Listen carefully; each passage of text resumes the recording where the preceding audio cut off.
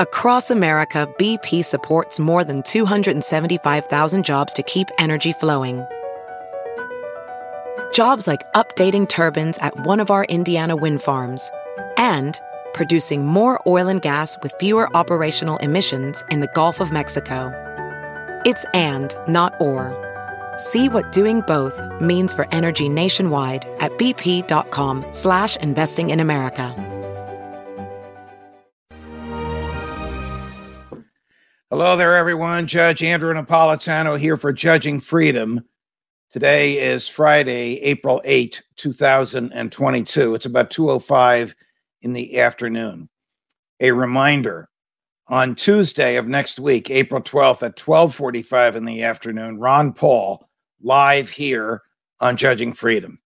A request, like and subscribe to Judging Freedom and ask your friends and colleagues to do the same. The broader our audience, the more likes and subscribes we get, the more effective will be our message. This morning, a federal district court in Cincinnati invalidated the ruling of a federal trial court in Cincinnati, which invalidated an executive order issued by President Joe Biden requiring all federal non-military workers to be vaccinated against COVID. I thought these cases were over, but they're not. So last year, President Biden signed an executive order as the head of the executive branch, ordering all federal workers in the executive branch, which is about 2 million people, all federal non-military workers in the executive branch, to be vaccinated. A group of physicians who work in the executive branch for the federal government and non-physicians, encompassing a few thousand people, sued. And a federal district court judge in Cincinnati invalidated the president's executive order, ruling that he didn't have the authority to do this.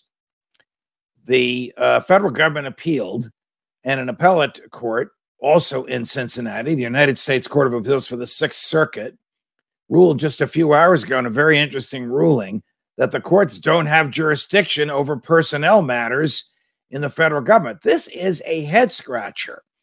I'll be honest with you, I did not know about this civil service statute, which basically says if you have a gripe, if you work for the federal government and you have a gripe about your employment, you can't sue the federal government. That's what Congress ruled. Now, as you know, federal courts are courts of limited jurisdiction, meaning they have jurisdiction over the Constitution, the laws written by Congress, subject to the approval of Congress. Congress can't take their jurisdiction to rule on the Constitution away from them, but Congress can, the Supreme Court has okayed this in older cases, Congress can enact statutes that say disputes under this statute between federal employees and their bosses, their ultimate boss is the president, are not subject to federal court jurisdiction. And that's basically what Congress said the last time it revised the Civil Service Act. So civil service employees can gripe all they want about the heat is too hot, or the air conditioning is too cold, or there's no heat in February, or there's no air conditioning in August. But they can't sue over that.